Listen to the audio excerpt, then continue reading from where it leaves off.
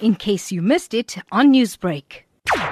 On the 24th of February 2021, we received a report from Oku District Municipality as Ray Nkonyeni Municipality that the Margate Beach and the lagoon have been closed for recreational purposes as a precautionary measure to prevent any health-related illnesses. That is due to a faulty pump at the wastewater treatment works. There are possibilities of the Nkonyeni River, which flows into the beach, being polluted. So that the reasons.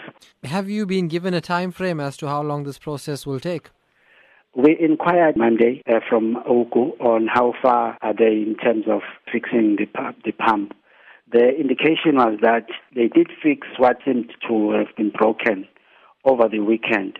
However, they also realized that there is now another fault on the motor windings, and as a result, the whole pump will have to be taken out for rewinding, so which may take some time, we assume.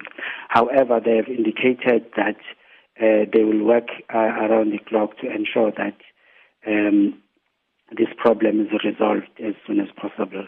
But there is no indication for now on when will this be resolved. It's just a precautionary measure, and once the Oku District Municipality has fixed the issue of the pump, then the water will be tested. After they are cleared, then the recreational activities will be reopened. And how would you describe the traffic at this beach during this time of year? During the festive season, the beach was closed. Bathing in the beaches was closed, and once it was opened, people liked to go to the beaches, and it's unfortunate that it had to happen, even though it's not holidays, but there are people who are still going to the beach. But then now, surely it is affecting most of the people who wish to go to the beach, and also considering that the weather is very conducive for beachgoers right now.